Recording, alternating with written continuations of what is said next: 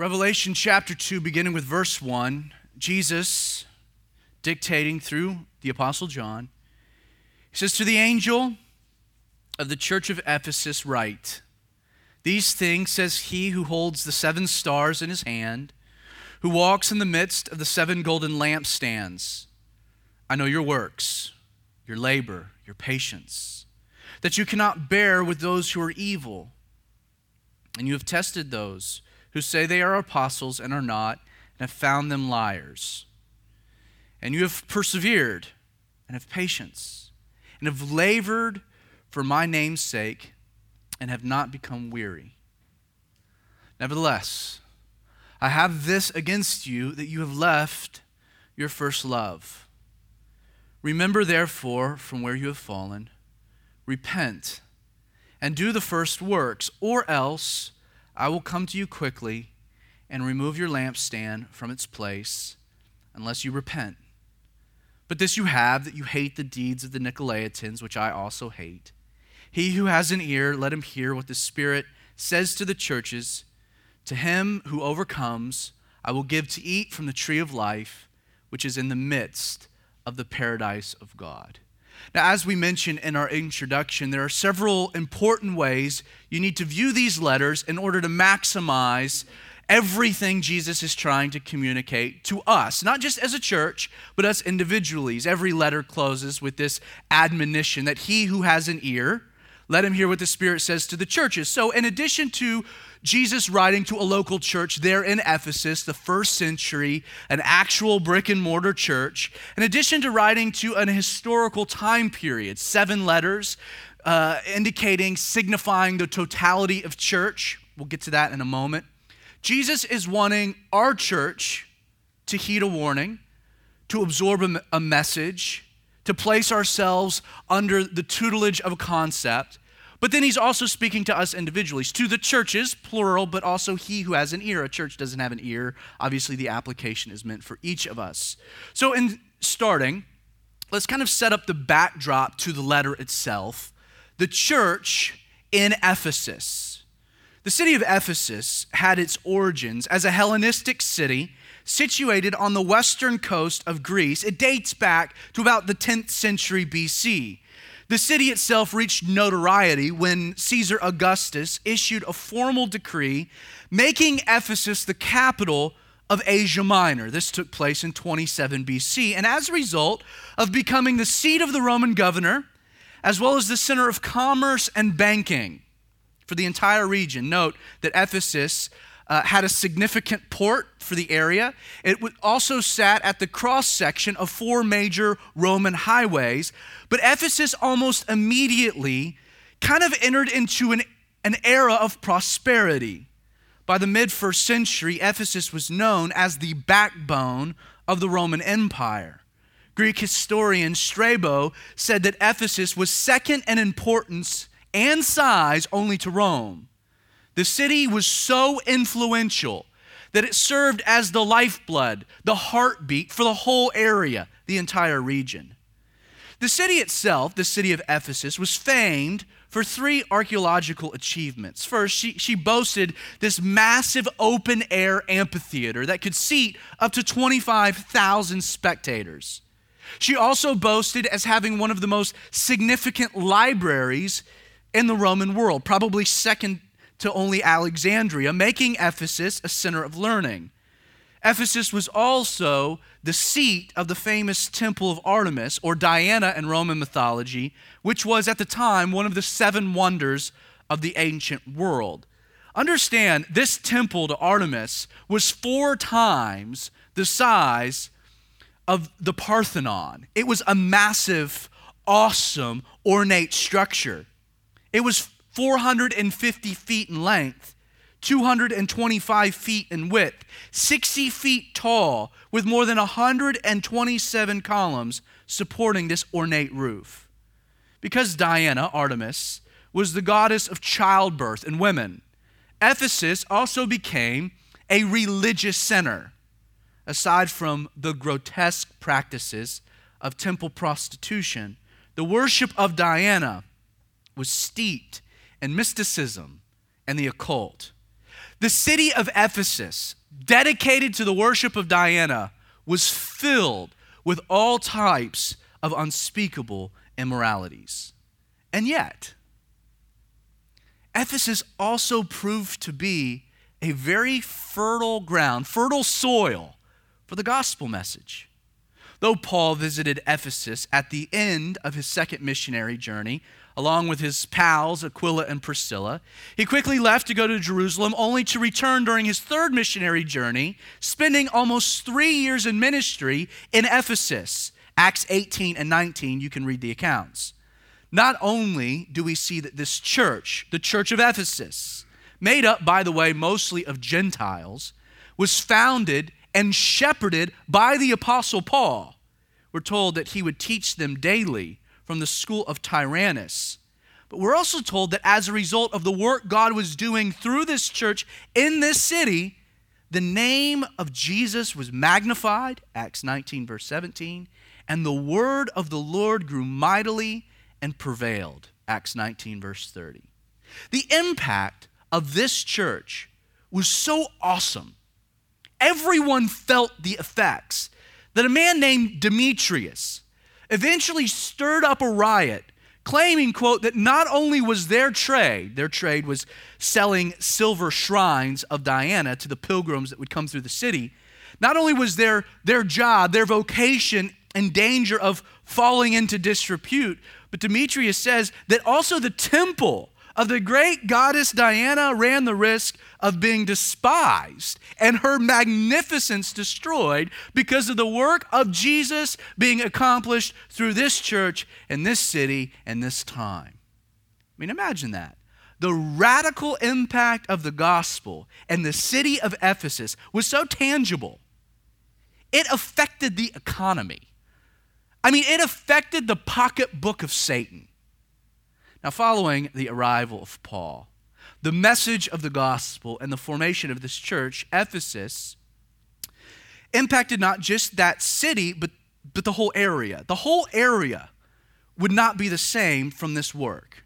Not only did the church continue to grow, but from the church in Ephesus, some 12 satellite churches would be planted all throughout the region. As a matter of fact, the 6 other churches Jesus will write to all were planted by the work there in Ephesus. 12 churches in all. This Ephesian church, you should also keep in mind, was a theological titan. I mean, in a sweet moment that Paul would spend with the Ephesian elders in Miletus in Acts chapter 20, he would attest that while he was there these 3 years, he would, quote, not shun to declare to them the whole counsel of God. They had, man, awesome Bible teaching.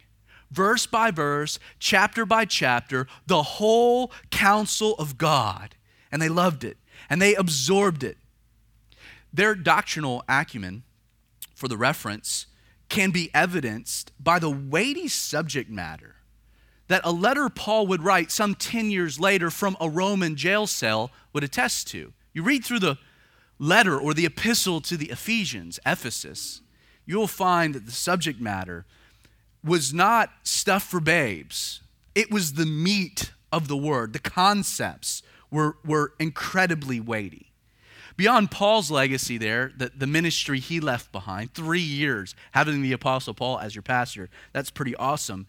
He would be replaced by his protege, a young man by the name of Timothy, and then later by none other than the Apostle John. It's likely that in writing here, when John heard write to the angel of the church of Ephesus, his ears really peaked up because he was the bishop, the angel, the pastor of this particular church. So you had John, his teaching ministry, only following on the footsteps of Timothy and originally Paul. I mean, that's quite a trifecta of pastors overseeing a church. Solid Bible teaching. It's likely the subject matter of John's first and second and third letters probably originated there in Ephesus, intended for Ephesus. For context, note that this letter that Jesus is writing would come 40 years after the church had been established and 30 years after Paul's epistle. So the backdrop there, the city of Ephesus, the church in that particular city. Now let's set the context.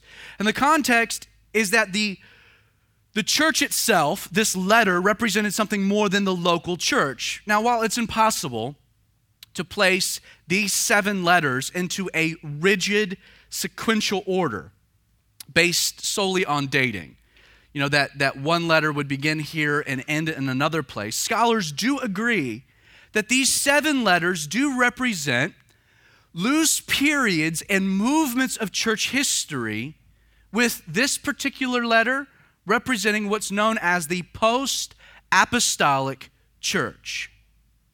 So let's set this letter in context to what was happening during this particular time period. Historically, as the church, the universal church, began to transition away from its founding generation, the generation of the apostles, which is why we call this the post-apostolic church, a couple things become noteworthy, the generations to follow. First, like the early original followers of Jesus, the early generations of Christians, they were extremely devoted to the things of Christ. In a Roman world that was largely hostile to Christians, these saints during this time period were serious about their faith. You couldn't be a Christian and not be serious about following Jesus. You lived for Jesus, but in all likelihood during this time, you ran the risk of also dying for Jesus. Waves of persecution would fill the first and second centuries. The second thing we should note about this time period of church history, as demonstrated by the writings of Clement of Rome and the Diadache, this post-apostolic church was, like the first generation, doctrinally sound. We see that from the letter written to Ephesus. Now, sure, there were still some heretical influences that were percolating around the church, but during this time period, they were largely relegated to the fringes, and they were way below the surface. One can imagine that these generations of Christians took this approach of rooting out heresy because all of the early church fathers preached against heresy, warned the church that when they left, what would follow? Wolves, Paul, Peter, John himself. Over and over and over again throughout the New Testament and the New Testament writings, they're constantly warning the church to be on guard, knowing that when they would leave, what would follow would be evil influences trying to corrupt the church from the inside. And yet, while they resisted heresy and remained doctrinally pure, according to some of the writings of the early church leaders of this post-apostolic church age, during this period, a transition began to occur that was not very good. Quickly, the church was beginning to transition from grace to legalism.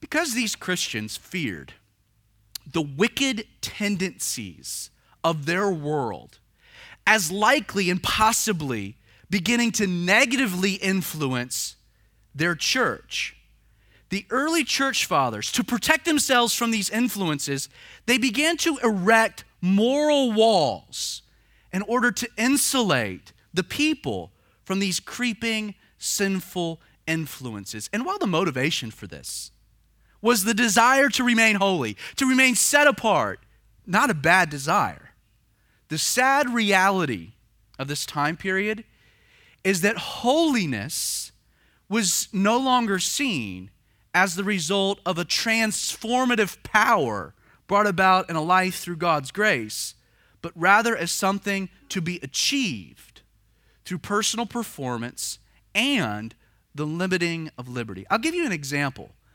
of how this creeping legalism was working its way into the church. Ignatius, wonderful man, a man who died for his faith in a very violent way. A man who was the third bishop of the church of Antioch. You remember in our travels through the book of Acts, Antioch kind of took the place of Jerusalem as being one of the most significant churches during the first century. Antioch was Paul's home church, his sending church, so to speak. But Ignatius, even being a student of the Apostle John, he wrote this: "Experience proves that in this life, peace and satisfaction are had, not by the listless, but by those who are fervent in God's service, and rightly so. For in their effort to overcome themselves and to rid themselves of self-love, they rid themselves of the root of all passion and unrest. You begin to see an emphasis on our work versus his. Now, with all this in mind, with the backdrop, the context set up, let's look at Jesus' commendation of the Ephesian and post-apostolic church, the things that Jesus saw that he liked, that he commended them for. If you look back at the text, Jesus begins by saying, I know. Jesus knew. Not only did he know as the high priest, as the one in the midst of the 7 golden lampstands, the one doing the evaluating, but this word to know, it indicates that he had a full knowledge of. It was not just that he was looking into the church affairs. It's that he knew, he had an understanding of the church affairs. He knew what was going on. He says, I know your works. This word works. It's to occupy oneself, that which one undertakes to do. I know your works, your labor. That word labor, it literally means an intense labor that comes with it trouble and toil. It means to labor, to work at one's occupation to the point of utter exhaustion. And yet they weren't exhausted. Jesus says, I know your patience. Your works, your labor, your patience. Your steadfast endurance, that you're not swerved from your purpose. He also commends them for their perseverance, that they were willing to bear what was burdensome. He finishes by saying that you've labored for my name's sake, and you have not become weary. Like, that's a wonderful commendation, isn't it? These saints served faithfully, and they took their calling seriously. While their world, their culture was incredibly immoral and hostile to the followers of Jesus, these Christians were working hard to fulfill the work and the ministry, the calling and commission that Jesus had given them. Outwardly, this church was ballin'. They were active. They were impressive. There was a genuine determination to reach their world no matter what the cost. Aside from this, Jesus commends them also for the fact that they cannot bear those who are evil. Those seeking to reach a corrupt church, these saints, they wanted to reach their culture, but they refused to compromise morally. They were able to influence their world without allowing the world to negatively influence them. And why? Because while they're wanting to be salt, and while they're wanting to be light, while they're wanting to be ministers of the gospel, they refuse to, look at it, support or bear those who are evil, or literally those of a bad nature. You can imagine that these church leaders were not afraid of rooting out and exerting church discipline in the presence of sin, knowing that a healthy body requires a healthy immune system. You can't allow cancer to spread. You've got to deal with it. You've got to root it out. These men were faithful to do this. I mean, the stakes were simply too high to allow nonsensical, sinful behavior to spread throughout their church. Jesus also says that you have tested those who say they are apostles and are not, and you found them to be liars. This church, founded on the truth of Scripture, they were also Berean in the sense that they tested, or when someone would come in to teach, they would make trial of what they said. Of those claiming to have authority, these apostles, these Ephesians tested what they said. And not only were they serious about protecting the flock of God, they were willing to call heresy what it was, a lie. They were willing to protect the truth from any influence that would pervert the gospel. Specifically, if you notice, Jesus commends them for hating the deeds of the Nicolaitans, which he says he also hated, which is really amazing. Like, you're going to be hard-pressed to find too many instances where Jesus actively says, I hate something. I hate that. This Greek word, Nikolaietes, it's a compound word which might actually lead us to its meaning, who this group of people were. The word Nico means to conquer, and the word laietes means the people. It's why we refer to the congregation of the church as the laity, the people. Many scholars believe, and there's some debate to it, that the Nicolaitans were an early group of church leaders that were seeking to exert authority over the people, to conquer the people by claiming that the people had a need for a priestly intermediary other than Jesus. And if this is the case, it would explain why he hated them so. For you know, no man has the right to come between Jesus and his wife or his kids. Look now, not just at his commendation. I know your works, your doctrinal purity. On the outside, everything's good, but now notice the criticism. Though the church was doing all of the right things, I mean, you and I would have a really hard time finding anything wrong. This would be the church and the community we would all gravitate to. It looked great. It looked legit. I mean, on the surface, their bulletin was filled with activities. They were ministering in the community. They were feeding the poor. I mean, they were doing it all. To us, no problems, man. This is a healthy, vibrant church, but not so to Jesus, because he diagnoses here a heart condition. Look at it. He continues. Nevertheless, it's not a good word to find after a list of good things. I have this against you, that you have left your first love.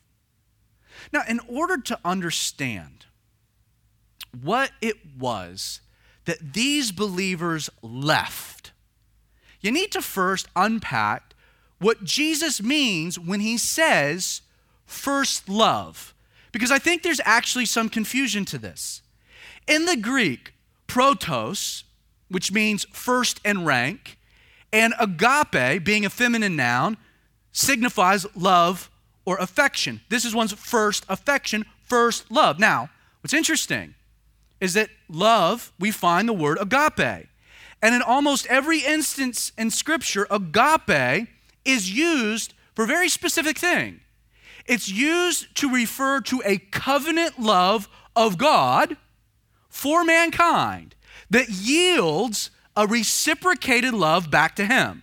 12 times in the New Testament, you will find agape used in the phrase, the love of God. It's God's love. Now, contrary to what most Bible commentators say, I do not believe that in referring to their first love, that Jesus was addressing a feeling that had diminished, an excitement that this church no longer possessed, or a romance that with time had slowly waned. You know, the first love, that espousal love. Do you remember that love? I don't think this is what's happening. I don't believe, as one pastor, who I really love and admire, he says that the problem was that their home had become a house. And that sounds great, but I don't think that's what's being communicated. Please understand, when it comes to the Christian experience, your experience and my experience, first love or agape love was never a love that I possessed for God, but rather a love he demonstrated towards me. This love, this first love, is not me. It's not mine. It's him. It's his. Paul would write to the Romans. In Romans 5, verse 8, he says, but God demonstrated his own love, agape, towards us, that while we were still sinners, Christ died for us. This is the first love. So, how is it that we leave our first love? We leave our first love. Please follow me here. It's vitally important. We leave our first love the moment the motivation for doing anything related to the Christian life, Bible study, worship, prayer, service, church attendance, becomes anything other than a natural response of Jesus' love for me. I'll repeat it. It's that important. We leave our first love the moment the motivation for doing anything related to the Christian life becomes anything other than the natural response of Jesus' love, his first love for me. You see, the problem with this church, Jesus' problem, was not that they no longer had a love for Jesus. I mean, you don't work and labor and persevere and have that type of patience to the point that you should be weary, but you're not if you don't love someone.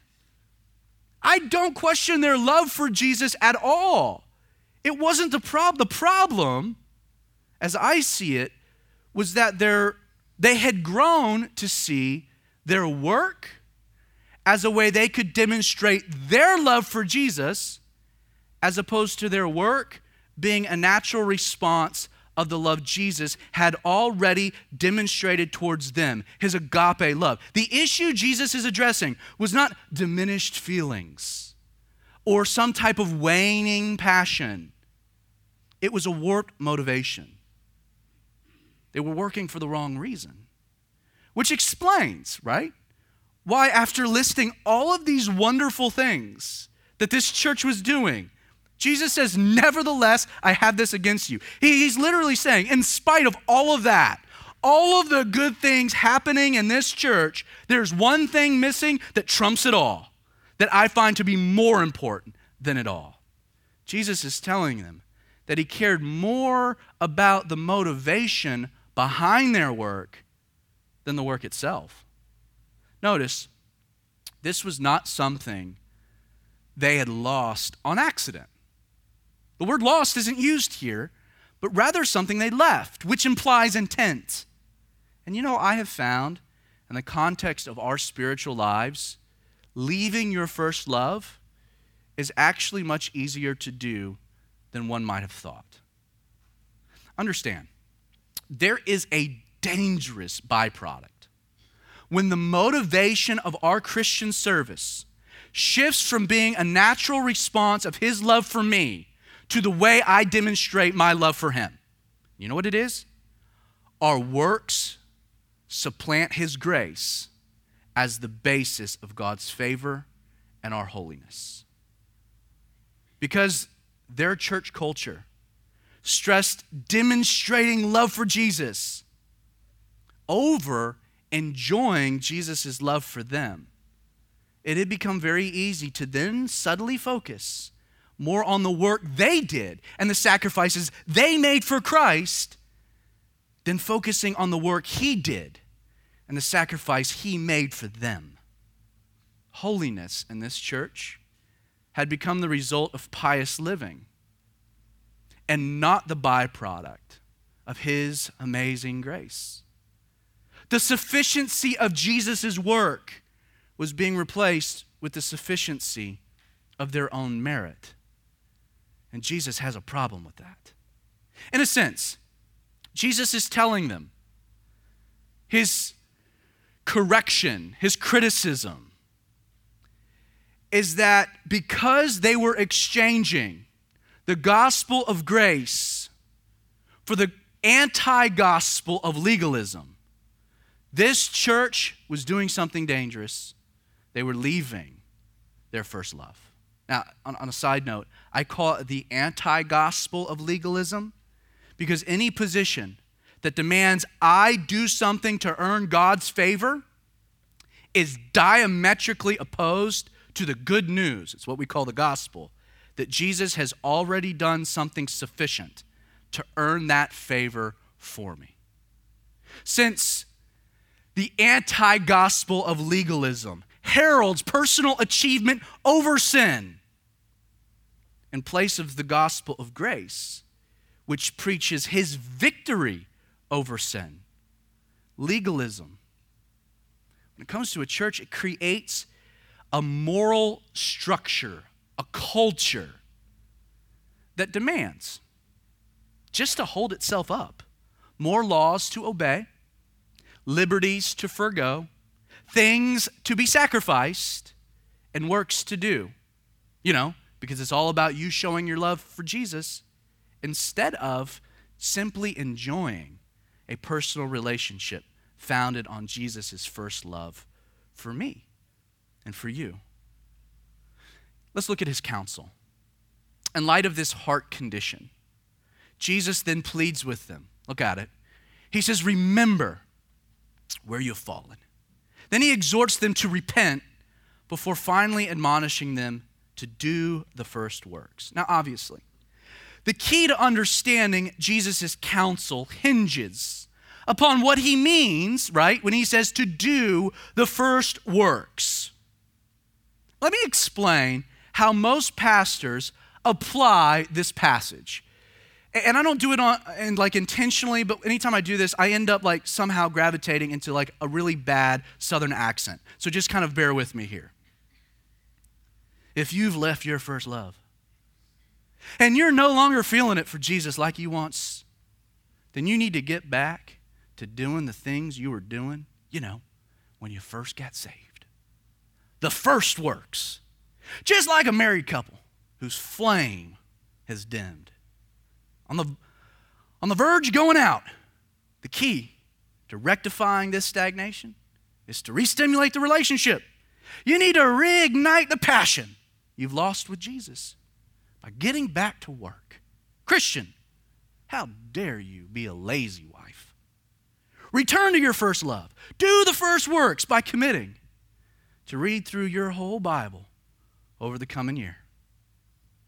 Get back to worshiping God like you once did in your car, singing along with that angel, Chris Tomlin. That was for you, Andy. Start rising, early. Before your wife, before the kids, early, before the sun, to spend time in prayer. The key to this, get back to serving others, taking care of your neighbors. You need to get back into church. It's the key. Friend, the best way to fix this love problem, it's to recreate the early days of the relationship. We've all heard it taught this way. I have. Maybe not with that bad of an accent, but I have. And yet there's a problem with this approach.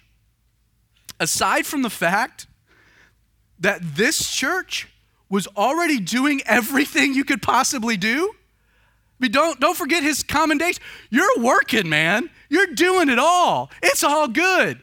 There's nothing else they can do. They can't read their Bible anymore. They love their Bible. They're at every Bible study imaginable. They're praying, they're worshiping, they're serving. There's no problems with what they're doing. So there's nothing else for them to do. You see, the problem with this approach is that it's a foundational reality of the gospel.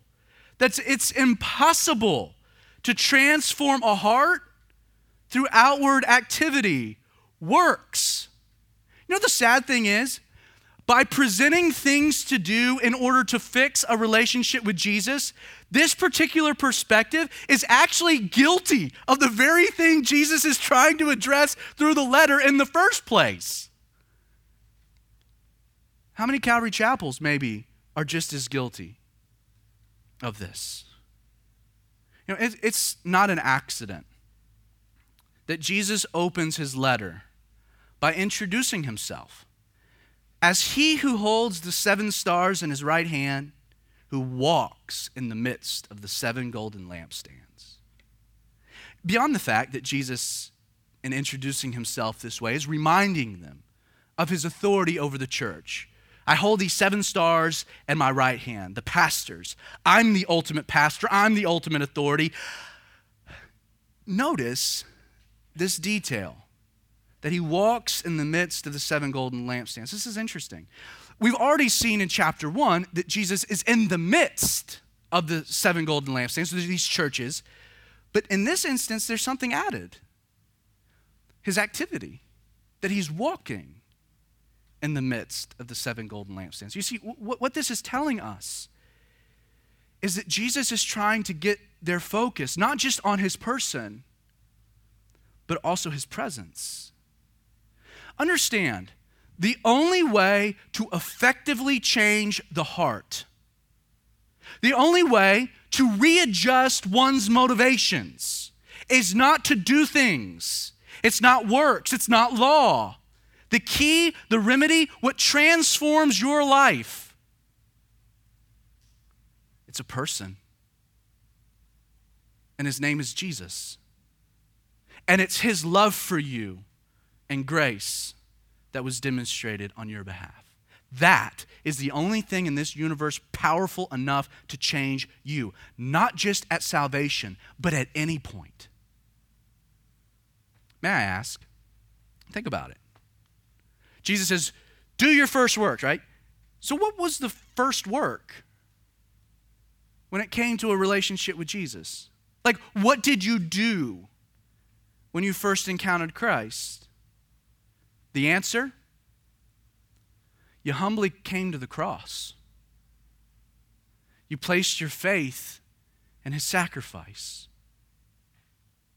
Through tears, you accepted his incredible forgiveness, a forgiveness you didn't deserve, and you received his blessed favor, his love. And then you died to yourself so that you could live through him. Like, with this in mind, consider what Jesus is really saying, what his counsel really is. He first pleads with them, right? To remember from where you have fallen. Like, in order to address this heart condition, Jesus wants them to remember the beginning. The context, not the feeling, but the context for how your relationship with Jesus began in the first place. It was not your love for him. It was his love for you.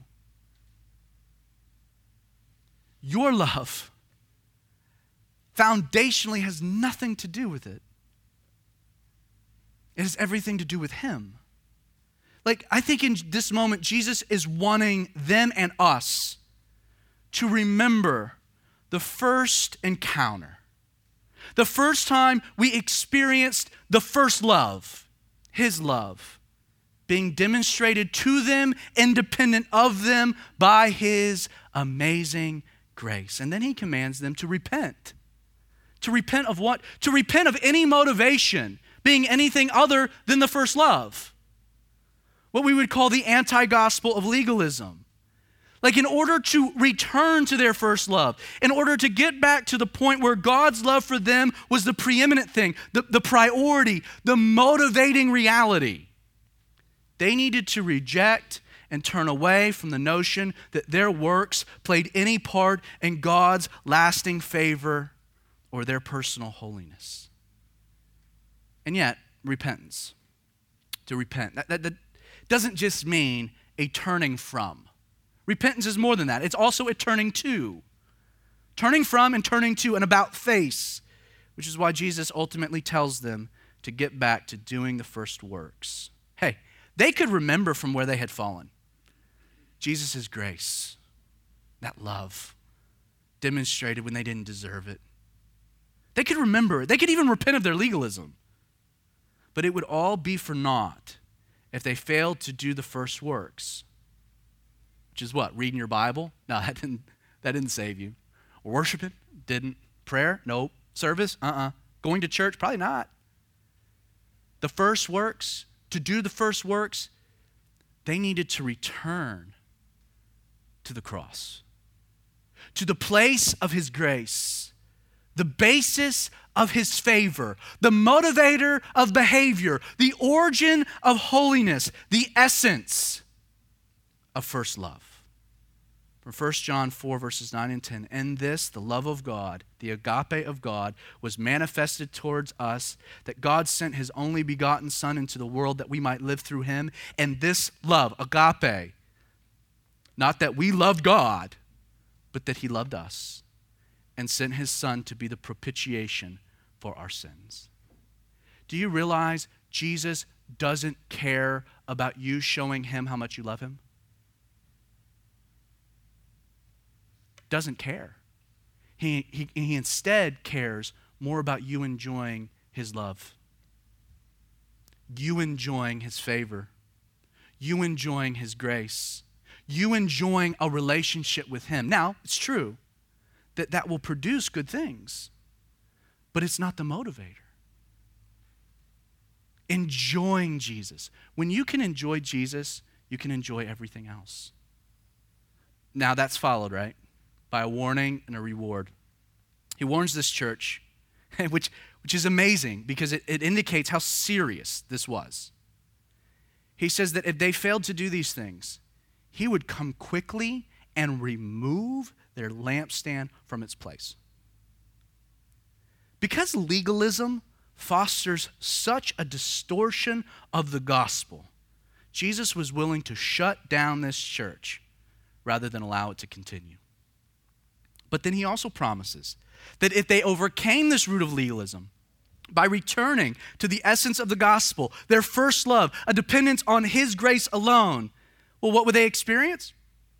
To him who overcomes, I will give to eat from the tree of life, which is in the midst of the paradise of God. They could experience renewed life and fruitfulness. In conclusion, what's Jesus trying to say to us? For starters, modeling the outward appearance of this church is not a bad thing. That should be stated. Oh, that we would be a church impacting our community. That we'd be recognized and admonished by Jesus as a serving church. That we'd possess a heart to study the Word of God and the boldness to speak the truth and call out the lie. That we would love Jesus and hate the things he hates. Oh, that we would be a church distinct from, but that also appeals to our culture. That it would be said of us that while we were a magnet for the downtrodden, we boldly resisted that which was evil. That in our witness, it might be said of us that Jesus was magnified and his word grew mightily. And yet, we should also take to heart Jesus' criticism. For when any aspect of our Christian experience is motivated by anything other than his love, we are in danger of leaving our first love and beginning the dangerous tailspin from grace into legalism. Like, don't misunderstand. Work, in and of itself, it's not a bad thing. In actuality, work was something God designed specifically for man's enjoyment. If you go all the way back to the beginning of creation, the human experience, you will see that Adam enjoyed his work, tending and caring for the garden. Why? Because it flowed from his relationship with God. It was God-given and God-motivated. And yet, following the fall, when Adam's work no longer flowed from his relationship with God, you will notice something very quickly. How Adam's work morphed into labor and toil. Genesis 3, God said to Adam, "Cursed is the ground for your sake." That's interesting. "And toil you shall eat of it all the days of your life." You see, in here, I see an amazing manifestation of God's grace. And follow me. For I believe any time our Christian life no longer flows from our relationship with Jesus, one thing is certain to happen. Because the end result is he'll remove our lampstand, there's one thing bound to happen, and that's that God will curse the work, and it will no longer be enjoyable. And he does this for a reason. You see, what many Christians call getting burned out in their service, or when their Bible study turns stale, their time in prayer ritualistic, worship enthusiastic, or their church experience regimented. When work turns into labor and is no longer as enjoyable as it once was, when that happens, I believe it's actually God actively and deliberately cursing the work as a warning that you've left your first love, that your motivation is no longer to reciprocate his love. This is why it's so important we always remain cognitive of and reliant on a person and the presence of Jesus. that we abide in no other place than at the foot of the cross, and may we rely on nothing else than his grace. That we may seek to do nothing more than the first works, whereby all other Christian work shall flow. This morning, he who has an ear, let him hear what the Spirit says to the churches. We have a choice what type of church we want to be. You have a choice what type of relationship with Jesus you want to have. It's yours. You can labor in legalism, seeking to earn a favor you've already been given, while in the process die a slow death, an unenjoyable death. Or you can abide in grace and experience the life and the fruitfulness that flows from no other source than a relationship with Jesus.